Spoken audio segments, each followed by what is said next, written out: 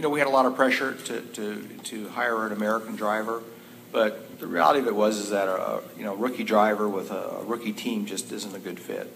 So, you know, our primary purpose here is to show that as an American manufacturer that we can compete in the most difficult competitive series in the world of car racing, and that was Formula One. So, in order to achieve that goal, our